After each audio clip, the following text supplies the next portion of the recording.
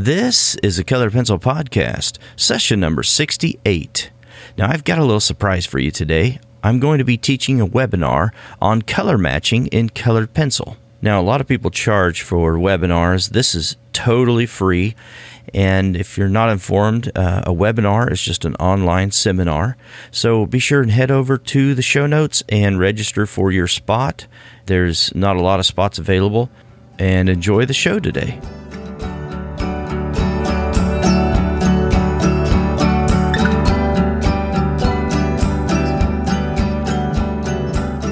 Welcome to Sharpened Artist, a colored pencil podcast where we discuss in detail all things in and around colored pencils and the colored pencil artist. And now your hosts, Lisa Clow and John Middick.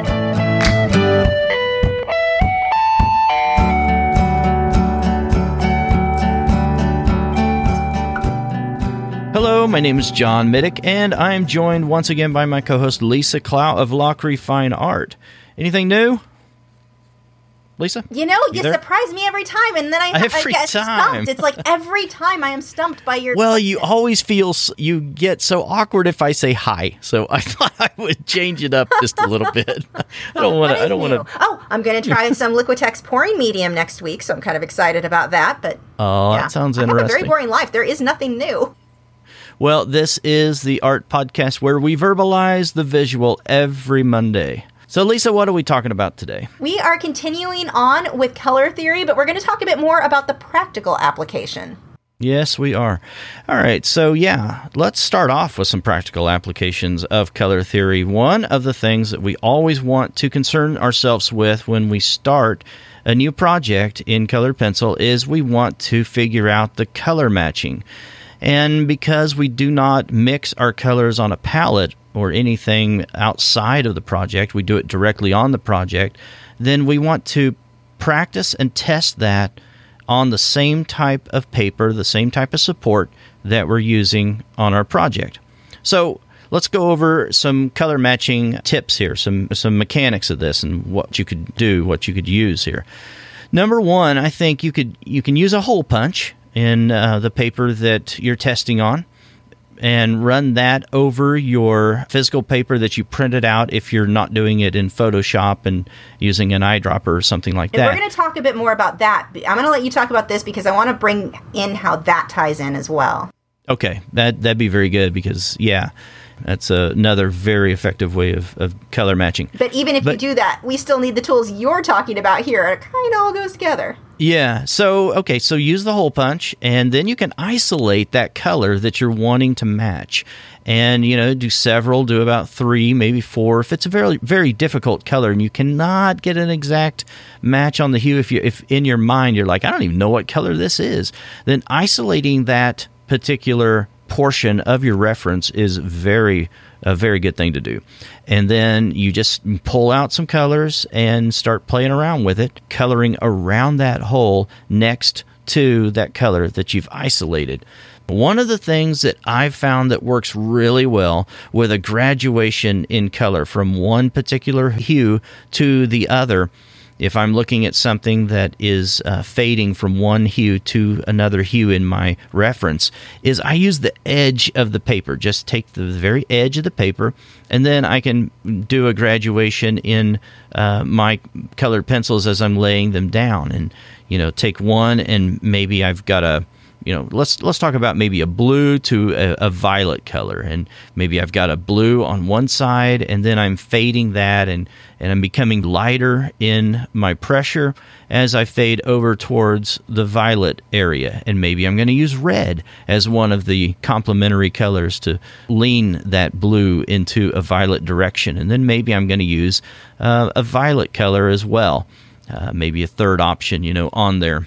So anyway, you play around with that and you figure out what your recipe is going to be, and then you write that down. You write the order in which you applied that, and that makes a difference in colored pencil, the order that you're applying the colored pencils to each other, because it's not always going to look exactly the same. Now, I don't get overly stressed about that. I know some people do kind of obsess over that a little bit, but I do notice that in certain situations it does make a big difference, especially if there's a huge contrast in 2 or 3 colors that you're blending together. It can make a big difference.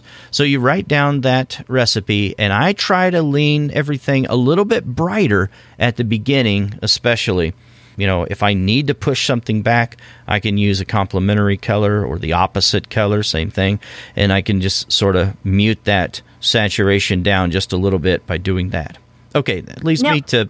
Oh, go ahead. Here's the thing. You may look at something and think that it's kind of blue when it's really more of a brown. I had this happen on some roses I recently painted. Sometimes, depending on the color that's next to it, it will create the illusion that color is not what you think it is. An easy way to test this. I mean, heck, we can bring up, remember the blue and gold dress, that ridiculous debate that went on for so long? I didn't understand that debate, just kind of a side story here, when people were asking, well, is it blue or is it gold? Well, as an artist, if I'm going to paint this, I know that is a periwinkle type purpley blue, and I know what colors I need to mix to make that happen, because that's what color is actually there. I don't care what you call it. I know what colors I have to mix to make it happen. Yeah, it doesn't matter what you name the thing. It always made me laugh with people arguing on that. Like, it doesn't matter if the dress is gold. In this photo, this is what color that is. You know how I know? Photoshop. You can use the Photoshop eyedropper tool, which you brought up earlier.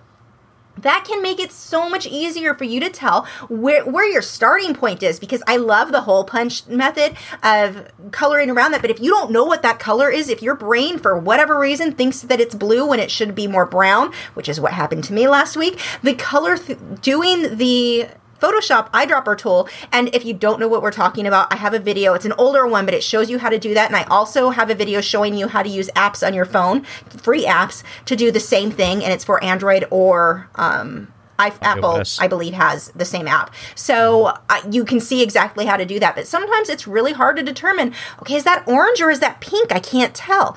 If you use these eyedropper tools, it can give you a great starting point to give you a better idea on which pencils to pull from your set in the first place. And then go and use the hole punch method or the edge of the paper. Use these techniques that John's talking about, that if you're so confused about whether something is brown or blue, like what I keep bringing up last week, because it was like a serious issue. It looked terrible when I painted the blue and realized, oh my gosh, that's the wrong color.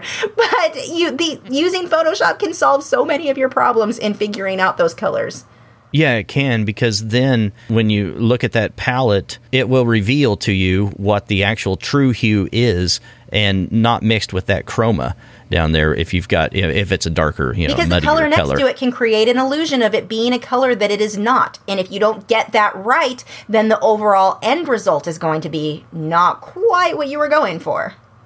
So when you start mixing some of these colors, then there are some ways to evaluate this color swatching, this color matching with these swatches with colored pencil. One of the things I try to do is I ask myself a series of questions. When I put down the color, then I say, is my color too dark or too light? And that's one of the things I want to determine pretty early on. And then the second thing I want to ask is my color too warm or is it too cool? Does it lean one way or the other? And then adding some other color might create a muddy appearance, and that's not typically what I want. I want to get to the true hue of what I think that is before I concern myself with going in a more valued direction where I'm creating the shade of whatever that color is. And the reason why I do that, the reason why I say that, is because you can always mute that color down, again, by using the complementary color. Mute it down into more of a muddier type of appearance. So if you remember, looking back at your color wheel, warm colors are, the oranges, the yellows, the reds, and then on the opposite end there, you've got the cool colors all the way from greens, the blues, and the violets. And, there's some argument whether, blue and orange are the opposites and the most extreme of warm and cool, or whether that is a violet and yellow. Well, we can really it doesn't really matter. And sometimes reds are cools and sometimes they're worms, too. You can have a cool I was going to bring that. I was going to bring that up, but let's wait just a second. That will that I'm too excited about talking about it now. That can get okay. Let's do it. I'm kidding. Because I'm kidding. Okay. All right. So, is my color? Is it more neutral? Is another question. So the third thing that I think about, though, is my color? I'm asking myself this question about the color: is my color more neutral, or is it more of a saturated color? Is it highly saturated? And then I'm making that comparison. Is mine more neutral or more saturated than the reference that I'm looking at? That will help me to determine which direction I want to go with creating my color match. So, Lisa, we were going to talk about some tips for creating white in colored pencil. I just think this is a fascinating topic because I remember the first time that I got a commission and I was going to draw a white dog. This is several years ago, and I thought, how am I going to draw a white dog? I always use white paper. I use white Stonehenge. And I thought that this can't be done, and I went through some of that in my head for a minute but then, started thinking about that more, and it was one of the most enjoyable experiences that I've had in colored pencil because you can use every color that you want. Uh-huh. A white is just reflecting back every single color. So you can even go very with a real high saturation level. And in those shadows, you just layer, the reds, greens, blues, pinks, and oranges all on top of one another. Those rainbow colors are in the white. And it's just really exciting. It's easier for me to describe this with painting than it is with colored pencil, but the end result is the same. When I'm painting a white animal, I start with a pretty dark color. It's going to start dark blue or a grayish color, and then I'm going to put white highlights on top of it, but most of that animal, the grays and the blues are what show through. And then whether or not it's gray or blue or whatever color depends on what the surroundings are. I mean, if you've got an animal on a red blanket, you're going to have reds picking up in their coat. So it just depends on what's around there. But yeah, I start with that really dark base. There is not very much actual white in a white subject, whether it be an animal, no matter what it is you're doing. Not a whole lot of white is actually going to show through, but it's still going to look white when you're done. Yeah. And to get those neutrals, I mean, in colored pencil, it's kind of fun because you can get the grays, the browns, and all of that by layering all of those brighter primary and secondary colors, all the rainbow colors in there. And it's just kind of exciting because then you start to show some dimension and some curve and some vibrancy and some life in your project. But then it's also a lot of fun to move in there with some grays or some browns or whatever and mute those down if you need to in the most recessed areas or the deepest shadowed areas, and that's a lot of fun too. White is just one of those really, really fun things to draw, I think. I feel the same about really dark colors, whether it be super dark brown or actual black, like I did a Black Panther a while back.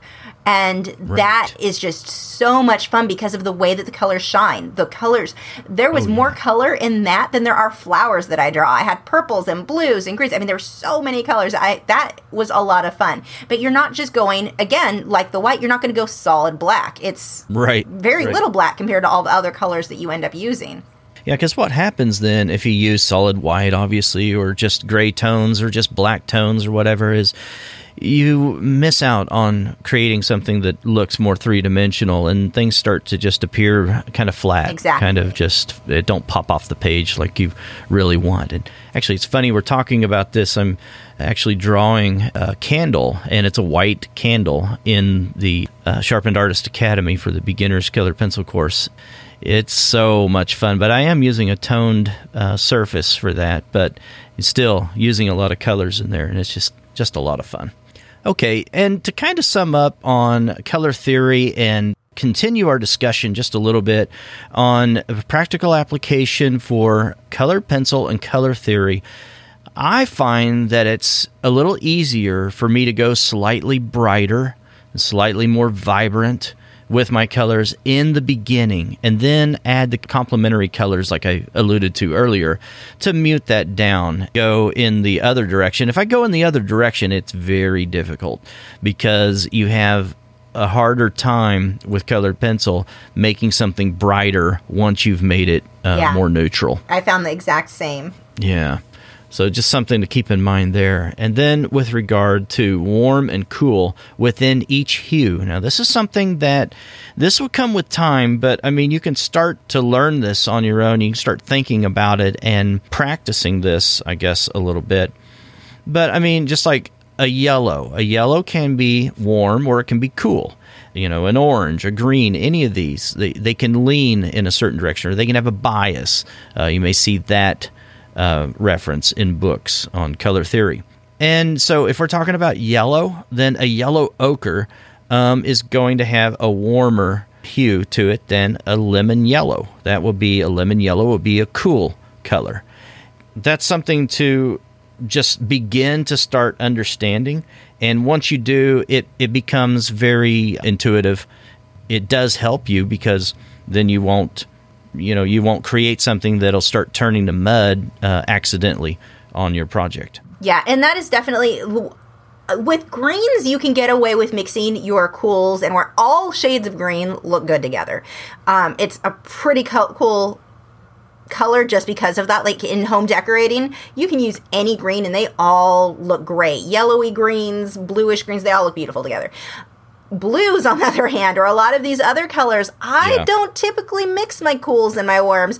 For example, when I'm painting and I'm using phthalo blue, I may mix it so that it's lighter or darker, has more of a gray tone, but I always stick with the phthalo blue. I'm not going to mix phthalo and ultramarine together, where I've got that cool blue. Very, very rarely in a piece will I ever use those two together. I just don't like how it looks. No, I don't either. And the same is true with colored pencil and the blues. Mm-hmm. If you start seeing, and what we're talking about there is like a phthalo blue, you see a little more red, and you've got to start looking at those things. And I'm just saying, if you want to learn color theory, this is so helpful, I think. If you start looking at a color, and I'm talking about just, taking a walk or driving to work out in nature and saying, okay, is this, this tree, the overall predominant hue that I'm looking at, is it more cool or warm or, something like that? Or the blue sky. Okay, right now, is this sky, is it more, do I see red and pink in this sky? Or is it just, is it a cool kind of blue instead? And if you start thinking in that direction, you'll get better at this. It's like a muscle memory thing. It's something that you exercise and you'll get better at it. In fact, there were some monkeys that scientists had injected an additional cone into their eyes so that they could see more color. And the interesting thing about it was that they actually could not see that new color. They would reward these animals with grape juice if they were able to identify the new color, but they couldn't see it. But after a while, they started to be able to see the new color. It was introduced to them very, very slowly. It's interesting because some of the things we know about cultures, and if they are able to identify colors, if they're something that they discuss or they have a vocabulary for, then they're able to identify color. Now, we can take a look at the people that walk around among us, the 25% or so, I'm told, that are known as tetrachromats. Only something found in women.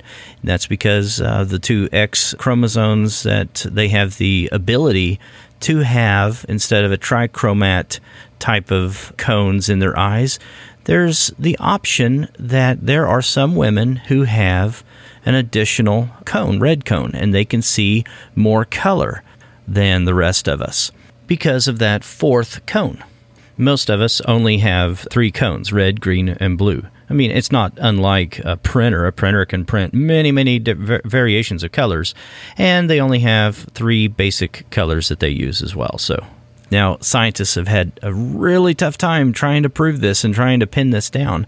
They have been able to pinpoint at least one that I was able to determine through researching this a little bit that was able to see additional colors. But the interesting thing about it was they had a landscape artist who was male and cannot have the extra cones in his eyes, and he was able to see the same thing that this woman was with the extra cones in her eyes. Yes, that's interesting. So it's something that you can develop. You can see. So there's something about our eyesight that is so powerful. So I think that's interesting. But here's the thing. So we can see millions of colors, but a tetrachromat can see potentially hundreds of millions. But most of the ones that have been interviewed that they have been able to research and give them test swatches of color have not panned out. They've not been able to identify those additional colors. Why? Because they probably just don't have a vocabulary for it. Their brain has turned that part off. They just can't see it because they've not learned how to see those colors. But, I've also read some literature about different tribes that were analyzed. They looked at some of the writings and things that they would describe, and they would use colors to describe certain things. And when they showed them the color blue, which was very absent from their vocabulary, they couldn't see it. They couldn't pronounce it, and I don't know why. I don't know why they couldn't look up at the sky and see blue, but you could look at that research. I think you could probably find it quite easily. Did you read that? It's so odd. I don't know about that. Yeah, but apparently that was a reputable thing. But, I mean, it's so interesting that unless you have a vocabulary for something, you're not going to learn it as easily. It won't come as naturally. So I think artists do have an unfair advantage with regard to learning color because we're using color. And so we're thinking about color. We're looking at colors differently. And that's what I was talking about earlier, or I think it was last week actually, about it comes down to practice. If you don't practice it and you don't experience it, it doesn't matter how much color theory you study. Until you start doing it, it's not going to stick. Mm-hmm.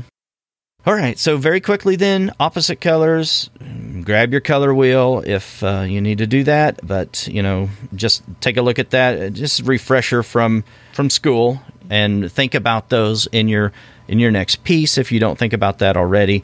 Get your reds and your greens, or your yellow and violet, or blue and orange. And one of the things that I try to think about is that if I'm using complementary colors in a piece and I'm thinking, it's very obvious I'm doing that, then typically you want one of those colors to be more predominant than the other one, because then it's an accent to the predominant colors. Say you're using violet and yellow, then if violet is the predominant color, then you want to use yellow to a lesser extent, not an equal amount of both, because something else happens with that. It just becomes overwhelming, and it becomes distracting often, or makes us feel uneasy sometimes when we look at something that is too opposite, too much busyness going on in one piece. Analogous colors, or sometimes referred to as adjacent colors, they're three colors right beside one another. Let's take orange, yellow, orange, yellow, and a yellow green. Those look very nice together, and the reason for that is because we often see that in nature. We're looking at a tree. You're never going to see just a true green tree. You're going to see a variety, and typically those colors are going to be close to one another on the color wheel, if we're thinking about it with regard to the color wheel. And then a monochromatic palette is also another strong type of palette to use in colored pencil work, as it is with any painting medium or anything else. But it can be very striking. We don't need to see color to get around in this world and to survive and live. I mean, we've dealt with black and white photography and television for a long time, and, that was just fine. And people that have any spectrum of color blindness get along just fine in this world. And it's because, that very thing. We're able to judge values, and that's a very strong way of experiencing the world, and art is no different. So now another thing that is just so helpful, if you're working, and this is typical because a lot of our colored pencils I think are so vibrant. If you've got a color that is just, wow, that's fluorescent green, you can tone it down by adding its complementary color, which is going to be red. And the complementary color is just whatever is exactly opposite from that color on the color wheel. So if your yellow is just, wow, that's yellow, add a little bit of purple to that mixture or into that layer. That will tone it down a lot. Now, of course, practice on your scratch piece of paper, because you will get different results depending on which color you put down first and how much and all of that. But by adding a colors complementary, so you've got red and green, orange and blue, and purple and yellow, those will give you a much, much more neutralized color, a more natural color than the, wow, that's really red, or wow, that's really green. Yeah, and that's I don't know about you, but that's something that just lights my fire. I love doing that. That's love how I do that. And here's a little pro tip colors. for you guys. If you are trying to draw blonde hair, I get that color more often than not by mixing yellow and purple, because hair is never going to be yellow. It doesn't matter if the person has blonde hair or not, unless something went terribly wrong with their dye job. There should not be actual yellow in their hair. But by mixing purple and yellow together, you get this very nice, neutral, natural color that works beautifully for hair. Mm-hmm. Same thing when drawing animals.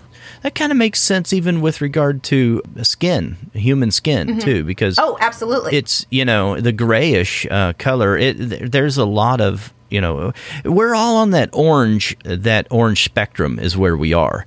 With that hue, with regard to that hue, and it just leans one way or the other. An easy way to understand that too is more so with painting. But when I paint, when I mix colors for skin, it doesn't matter what race or skin tone that person has. Right. I will always use green and red. They're going to neutralize each other, and some variation of yellow and possibly white if I need to lighten that up. But that's pretty much going to cover every race. That red and green every time. Yeah, just the degree to which you're applying that, Yeah, exactly. Makes sense. How much red versus how much green versus how much yellow. It's different, but those are the colors. That is how I will almost, and there are exceptions, of course, depending on lighting and such, but those are generally the colors that I'm going to use, and it's going to give me a very natural look. The pigmentation in the skin, though, that makes sense because it's just a different variation on that same hue. Really, we're not all that different in color in our coloration. A couple of closing tips here. Then opposites go very well with each other, but the eye needs some areas to rest. We need to be able to look at some shadowed areas so that the eyes can say, oh, that's calm, that's soothing right there. I mean, that's where those values really play a big part. So one of the things that you'll notice is if you see a very highly saturated HDR edited photo reference, that can become very unsettling, and your eye is busy looking around at it, and while it may be attractive on some level, there's no shadows because it erases shadows and it brings out all the detail in the shadows, and so your eye has a hard time adjusting to that because it's not reality, and it's like, where do I rest? Where do I calm down? And then one other thing, just in closing here, a warm palette can convey a lot of calm, some gentleness and some relaxation, or it can also portray life and liveliness and some action, that kind of thing. And whereas a cool palette can portray distance, if we want something pushed further back, we can often add blue into it for that. It can also make something appear cooler in temperature. Well, as always, you can find the show notes over there at sharpenedartist.com/podcast. And we really appreciate you all listening, and we will talk to you again next week. Bye. Thanks for listening to this week's episode. All the show notes can be found at www.sharpenedartist.com. I'm having a really hard time with my voice. Hold on.